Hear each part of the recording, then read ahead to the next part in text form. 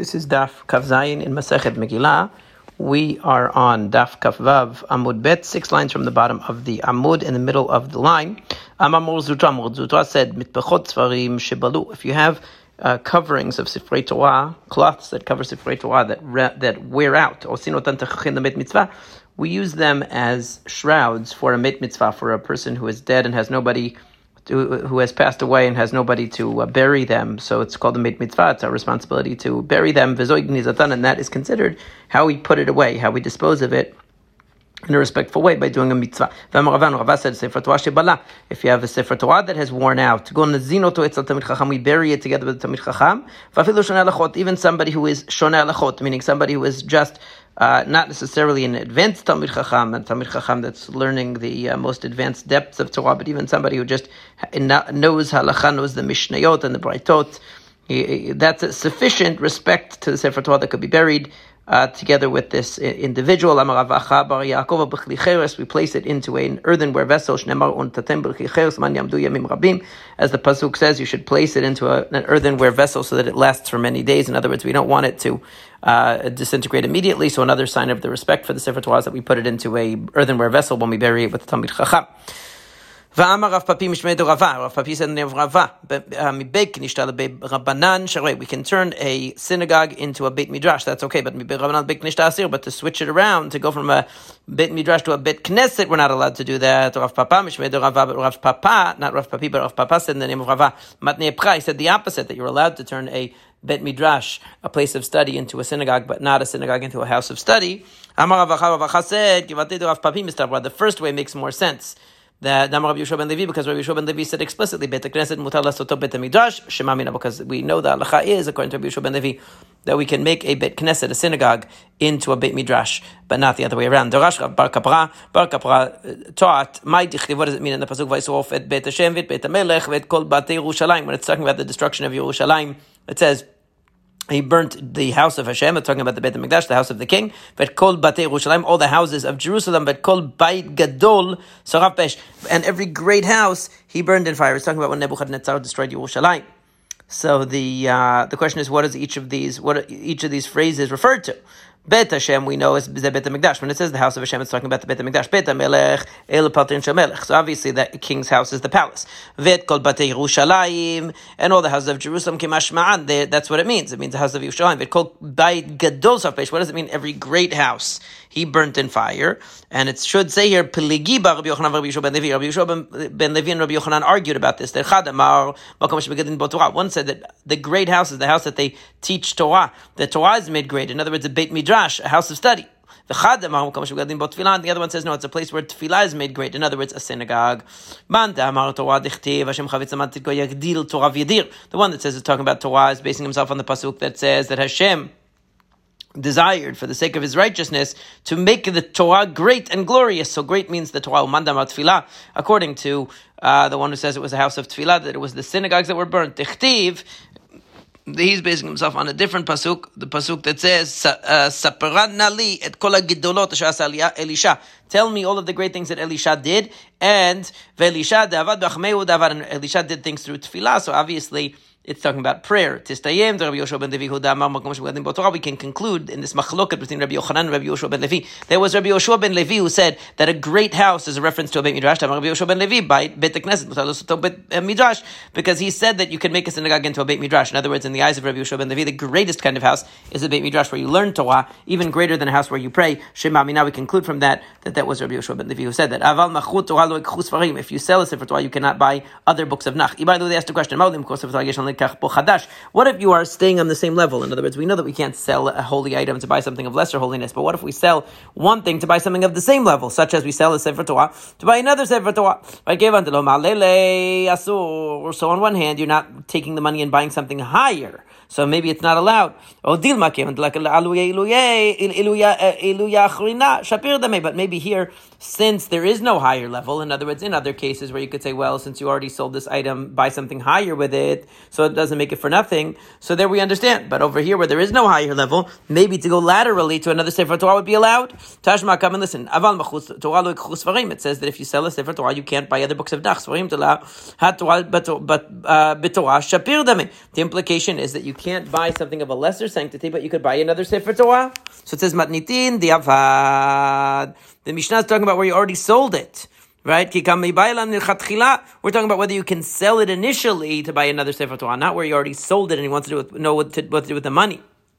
And he's not allowed to buy Sifrei Nach, other books of the Tanakh. He has to buy a Sefer Torah with it at that point. But can he sell a Sefer Torah lechatchila initially to buy another one? Tashma, come and listen. Golelin, Sefer Torah mitpachot, chumashin. You can take wrappings that were used to cover chumashin, which is just the individual books of the Torah. It doesn't have the same sanctity as the Torah itself. It's Bereshit separately, or Vayikra separately, separate scrolls of the books of the Torah. You can use the wrappings of those to wrap a Sefer Torah because it's going up in holiness. But you cannot go the other way. And you can take coverings of Nevi'im and Ketuvim, prophets and writings, and you can cover the Chumashin, because Chumashin, even though they're not complete Sifrei Torah, they're on a higher level than Navi and the writings, because they're still the words of Moshe Rabbeinu. Avalo Nevi'im, Uchtuvim, B'mitpachot Chumashin, but you can't go the other way. You can't take coverings of Chumashin, of the individual books of the Torah, and cover the prophets and writings. And you cannot use the Sefer Torah covering and use it for the Chumashin. So Katanim Yad Golelim Sefer Torah B'mitpachot Chumashin. So it says you can roll the Sefer Torah in the coverings of Chumashin. So mitpachot Chumashinin, mitpachot Sefer Torah lo. That implies that you can't go laterally. In other words, you can use something of lesser sanctity, take its cover to cover Sefer Torah, but you can't take another Sefer Torah's cover to cover this Sefer Torah. So that shows you can't go laterally. It says Ema Sefa. But you can't necessarily conclude that, because look at the end. It says that you can't cover Chumashin with the covers of a Sefer Torah. HaTorah b'Torah shapir dami. The implication is that you cannot cover that it is okay to cover with another Sefer Torah. In other words, you can read it both ways. You can read the clause that says that you can cover a Sefer Torah with a lower level Sefer. We said that implies that you can't cover it with the same level Sefer. But what about where it says you can't go down in holiness, right? So the implication is if you stay on the same level, it would be okay. So obviously, rather we can't learn anything from that braita, whether one is allowed to move laterally on the same level of kedusha. Tashma, come and listen. Manichin sefer Torah al gabe Torah, Torah al gabe Chumashin, Chumashin al gabe Nevi'im u'Chtuvim. You can place a sefer Torah on top of another Torah. You can put a Torah on top of Chumash. A Chumash, again, is not talking about a Chumash that we have today, but it means an individual scroll of one of the 5 books of the Torah. You can put those Chumashin on top of Nevi'im and Ktuvim, on top of prophets, Avalo Nevi'im u'Ktuvim al gabe Chumashin. But you can't take a book of Shmuel, for example, a scroll even, and put it on top of a scroll of Bereshit. V'lo Chumashin al gabe Torah, and you certainly can't put the Chumashin on top of a sefer Torah, right? So what do you see from there? You see from there that a Torah on top of another Torah is allowed. So it says, Hanachak Amrat. How can you compare? How can you bring the example of placing one thing on top of another? We're not talking about that. We've been talking about the funds for one being used for another, right? But Shani Hanacha Tila Ifshar. It's impossible to get away with placing a Sefer Torah on another Sefer Torah. Why? Because because we wouldn't be able to roll a Sefer Torah, because by rolling it, you're obviously putting parts of the scroll on tops of other parts. One page of a Sefer Torah is always going to be on top of another one. Rather, since there's no way around it, we say you're allowed to roll the Sefer Torah and you're allowed to put Sefer Torah on top of each other. But we say the same thing with regard to putting one Sefer Torah on top of another. But that doesn't mean that selling a Sefer Torah to buy another one is permitted. That just means that rolling it or stacking them is allowed. Tashma, come and listen. Rabbi Bar Chana said in the name of Rabbi Yochanan, who said in the name of Rabban Shimon ben Gamliel, Lo yimkor adam Sefer Torah yeshan, nikach bo chadash. A person cannot sell an old Sefer Torah to buy a new one. So you see, again, you see clearly you can't do it. That's different, because over there maybe he's selling the old Sefer Torah and he has to now commission a new one. But we're asking, the question is, in other words, when he can't sell an old Sefer Torah with the intent to buy a new one. Why? Because pshiuta, maybe he won't get around to it, and then it'll end up with no Sefer Torah at all. Right? So he just ended up wasting the money that he took. However, if there's already a new one written and it's waiting for him, can he sell his old Sefer Torah to buy the new one? That is left as a question. Tashma, come and listen. Amar Rabbi Yochanan, Mishum Rabbi Meir. Rabbi Yochanan taught, and then Rabbi Meir said, and then Rabbi Meir, En mochrin Sefer Torah el lilmod Torah v'lisaisha. You can only sell a Sefer Torah to give you money to learn Torah or to marry a woman. So you see, selling Torah for Torah is allowed, because you're allowed to sell the Sefer Torah to learn Torah. Says no, Dilma Shani Talmud. That's different. That's learning of Torah. Just because you can sell a Sefer Torah to learn Torah doesn't mean that you can sell one Torah to buy another Torah, because selling Torah to learn Torah, learning Torah is even higher than anything else, because learning Torah brings you to fulfill the Torah. Ishanami. Because we say that marrying a woman to have children is the purpose of the whole creation. Hashem didn't create the world to be empty. He created it to be settled. But it could be that a physical Sefer Torah being sold to buy another physical Sefer Torah would not be allowed. That a person should not sell a Sefer Torah even if he doesn't need it. Al-Kain, Amar Rabban Shimon Gamliel, therefore Rabban Shimon Gamliel said, Afilu eino ma yuchal, u'chal Sefer Torah bito, eino es lima v'chal le'olam. Rabban Shimon ben Gamliel said, even if a person doesn't have food, and he sells a Sefer Torah to eat, or he sells his daughter into slavery to give him money to be able to buy food to eat, he will never see a sign of bacha from that money, because it's a bad thing to do no matter what. And when we talked, and the Mishnah said that when you sell these items and you have to take the funds and buy something of a higher level of sanctity, that applies even to the change. Meaning, even if you already fulfilled the obligation, you sold one item and you bought the item of higher sanctity, whatever money is left over is not now redeemed. Whatever money is left over now has to be applied to the higher thing as well. That's only true. That's only true if they sold if they sold it and they left over money. But if they collected money for a cause, say for example they collected money to buy a Sefer Torah and then there was extra money, they can actually use that money for other things. They don't have to use it for something higher than what they collected it for. Abai raised an objection. No, what did we say? This is only true when they didn't make a condition, but if they made a condition, they can use the money for whatever they want. What is it talking about? If it's talking about where you sold the item and then you left over money, then making a condition doesn't make a difference. And who said you can make a condition if you sell one item to buy another item? You can't make a condition on the leftover proceeds. All of the money has to go to the higher thing. Rather, it's talking about where you collected money and left it over. And so you see that you're not right. What Rava is saying is not right. You can't just collect money for a cause and say whatever money is left over you can use for something else. It's not true. You have to make a condition, because obviously that's speaking about where you made a condition. No, it's not true. Even when you sell something and you have money left over, you still need a condition. That's what it means. When is it true that the money is restricted in its use? When the trustees, the 7 trustees, did not make a condition in the presence of the community. But if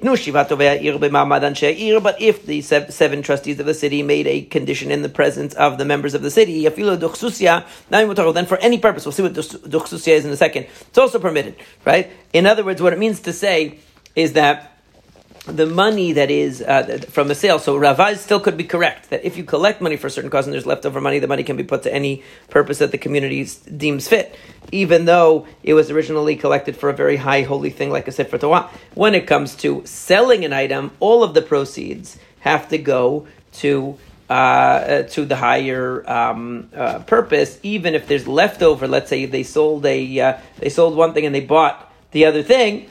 So, and there was leftover money, that leftover money also has to go to the higher thing, unless they made a condition, unless the trustees made a condition. Now, Tosfot asked the obvious question, which is that we already said in previous dapim that if the trustees make a condition, then the money can be used for whatever they want. They don't even have to use the core money from the sale for any particular purpose. So what's the difference between that and where there's leftover money? It should be the same exact thing. In other words, why do you have to tell me that if they make a condition that the leftover money is permitted for any use? Really, the whole amount of the money is permitted for any use if they made a condition when they sold the synagogue, let's say, that they were going to use the money for whatever they wanted.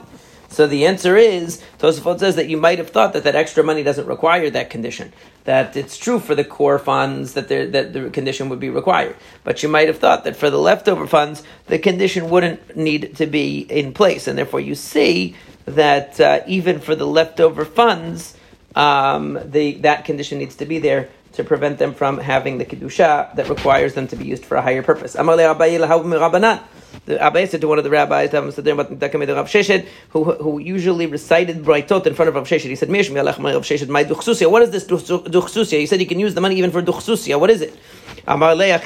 He said, you're right, I am around Rav Sheshet all the time. And he actually said as follows. He explained it, Parashat Demata. It means the mailman of the city. Okay, it's talking about the person that's hired by the city to be their mailman to take care of correspondence. That's what, so it's saying they could even use the money for that if they made a condition on the sale. This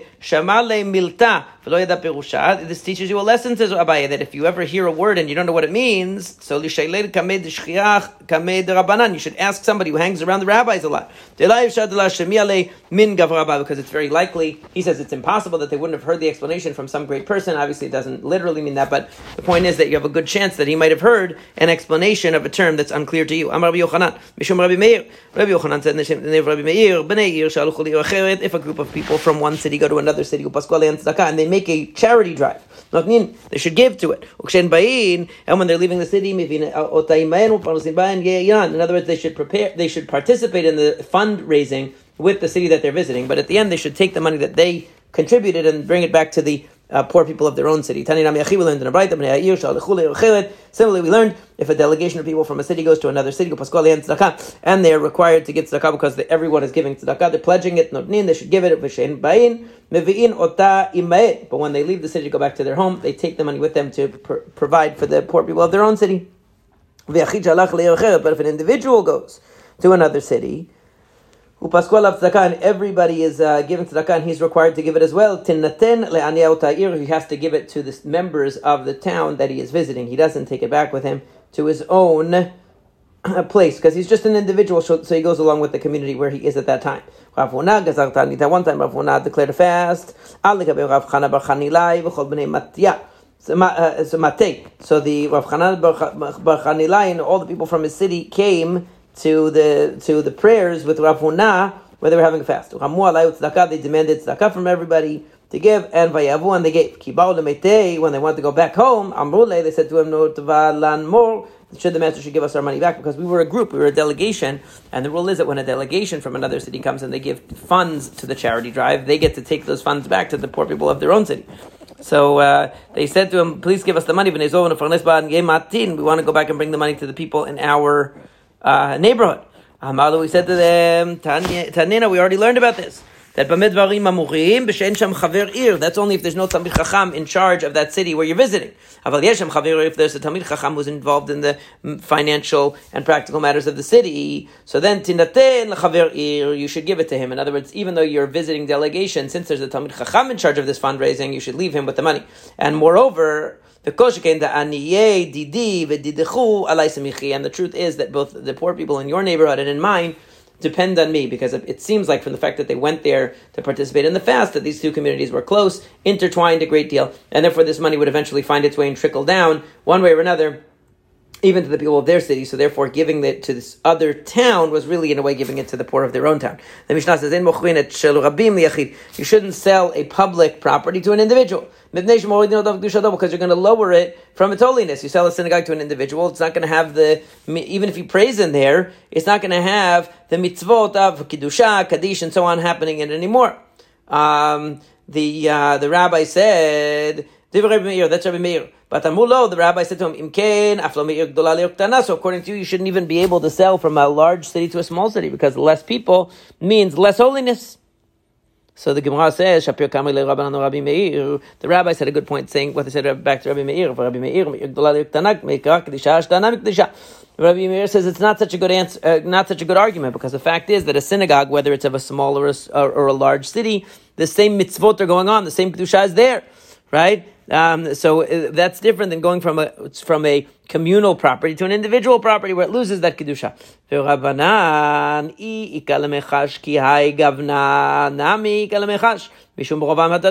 Once you're going to be worried about the dissipation of the kedusha, going from a community to an individual, so you should also be worried about the fact that it goes from V'rov Am Hadat Melech, that there's great honor to Hashem in large numbers versus less honor to Hashem in small numbers.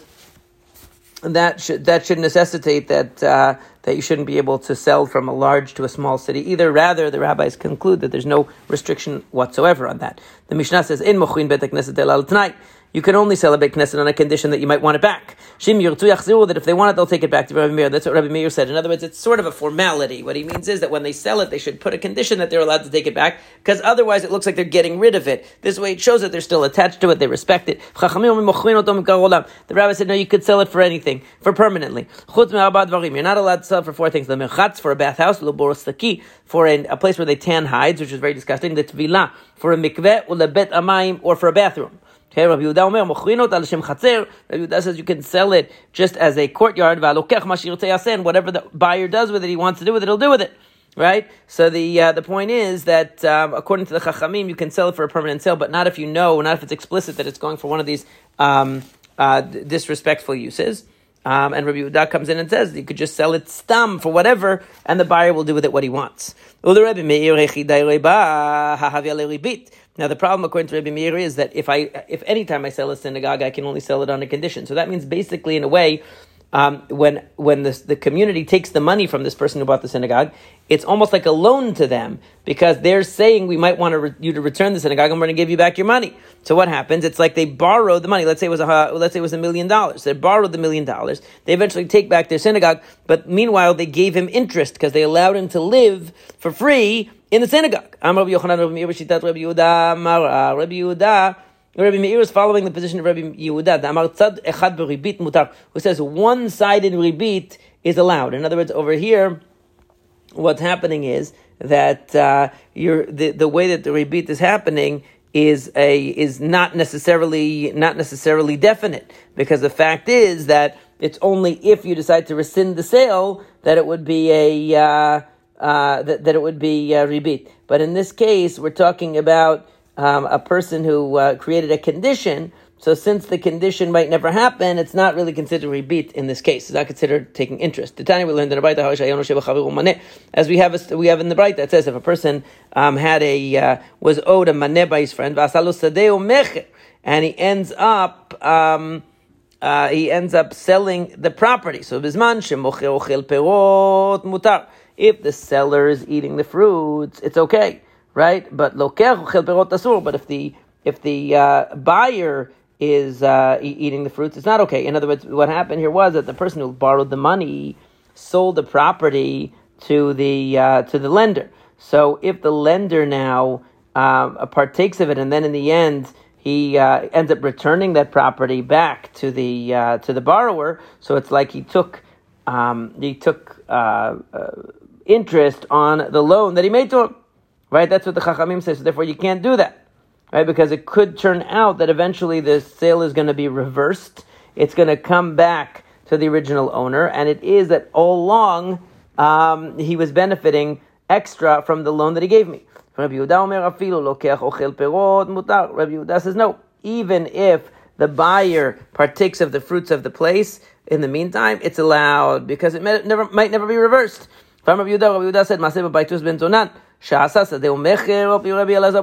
happened with this exact same thing with a person named Baitus ben Zonan, that he sold his field in accordance with what Rabbi Elazar ben Azariah told him. And the person who received the field was eating the fruits, and Amulo, and you see that it wasn't a problem. Amulo, they said to him, how can you bring a proof from there? It wasn't true. The buyer was not partaking of the fruits. It was just being held under his name, but he actually didn't. The buyer did not actually partake of the fruit, so therefore there was no issue that it would be considered that he was taking interest for the loan that he gave, right? So you have your facts wrong.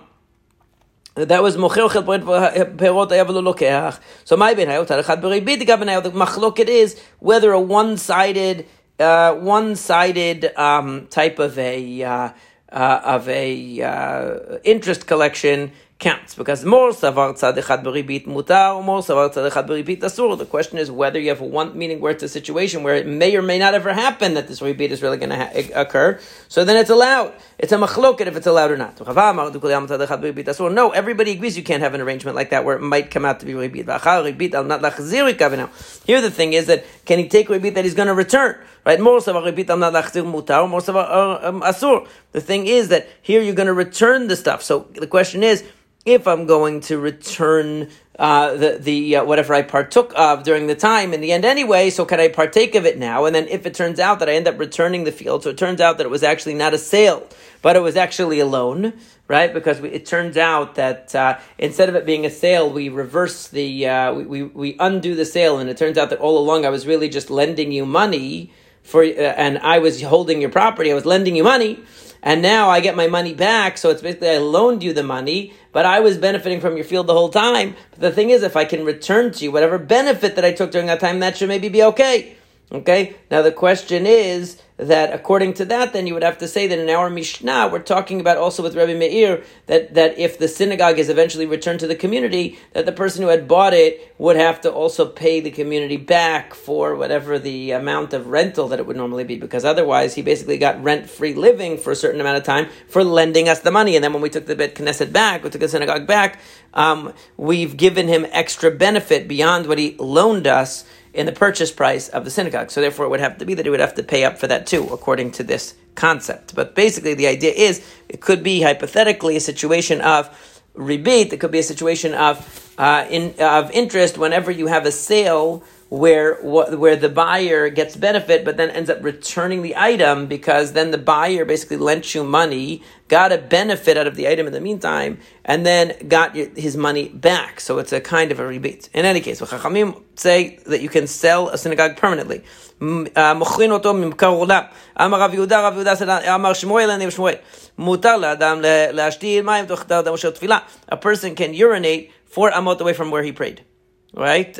Or within 4 amot of where he prayed. Amar Rav Yosef, Micah Mashmalan, what's the chidush here? What's the novelty here? Tanya, we learned it already. Rabbi Yehuda Omer, mochrin ota l'shum chatzer, v'lokech ma sheyirtzeh, v'lokech ma sheyirtzeh yaseh. We said that a person can purchase a synagogue. You can sell a synagogue, and the purchaser, whatever he wants to do with it, he'll do with it. Meaning, even if he wants to make a bathroom there, it's no problem. So obviously, you can urinate within 4 amot of where a person prayed, because otherwise you wouldn't be able to make a synagogue site into a bathroom.